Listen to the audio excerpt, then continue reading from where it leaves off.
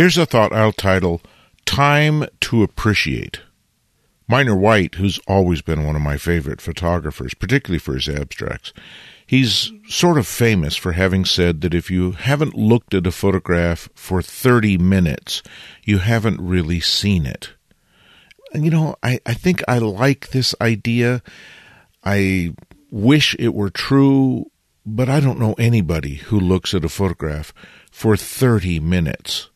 I think it's even sort of rare to look at a painting for 30 minutes by a master. But sometimes I know they captivate our attention. But do photographs? Do we ever look at photographs for a lengthy period of time? Or instead, is part of the photographic paradigm just tied so closely to instantaneous recognition because photography itself is identified as an instantaneous process? Is the viewing of a photograph a parallel, an instantaneous appreciation sort of thing? Well, I'm not comfortable with that idea either. I think somewhere in between is where photography really lies. And I guess the parallel that I can think of in literature, for example, is that photography is a lot closer to a haiku than it is to a novel. It takes hours to read a novel, which you're probably going to spread over a number of days. But a haiku is something you can read almost instantly. So let me think about how that parallel might extend itself to photography a little bit. When I read a haiku that doesn't connect with me, I sort of read the haiku and there's nothing there for me. I'm not seeing it. I'm not feeling it. It's not making an impression. I just move on. So it's almost an instantaneous sort of thing. Isn't that what happens with photography?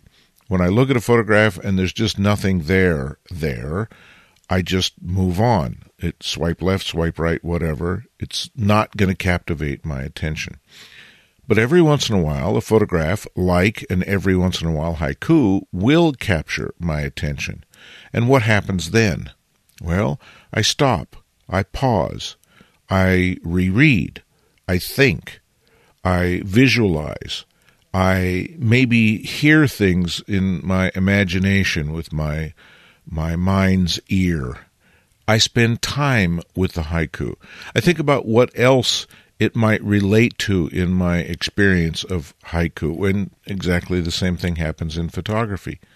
If I connect to a photograph, it causes me to pause, to think a little bit, to respond, to react, to ask a question.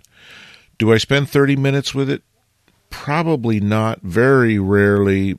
I can think of a few times in my life where I've been so captivated by a photograph that I spent 30 minutes with it. But will I spend 2 minutes, 3 minutes, 5 minutes maybe? That's a lot more common. I think it's kind of a victory even if you spend 30 seconds or 60 seconds with a photograph, because the world in which we lived is so geared toward and trains us to perceive photographs instantaneously. So anytime we can get people to pause and spend a little more time with a photograph, that feels to me like it's a bit of a victory. And I might propose that that's part of the challenge, and another reason why sometimes I think titles or captions or an artist's introductory statement at the beginning of an exhibition can help, because it gets the mind of the viewer thinking about things other than a quick glance. And again, if we can get people to pause and slow down and spend a little more time with the photograph, even though, sorry, Minor White, may not be 30 minutes, if we can get him to spend a little time with the photograph, that, I think, is one of the goals and one of the positive indications that a photograph is effective, that it's actually connecting with people, which is the objective of our fine art photography. Copyright 2023, Lenswork Publishing.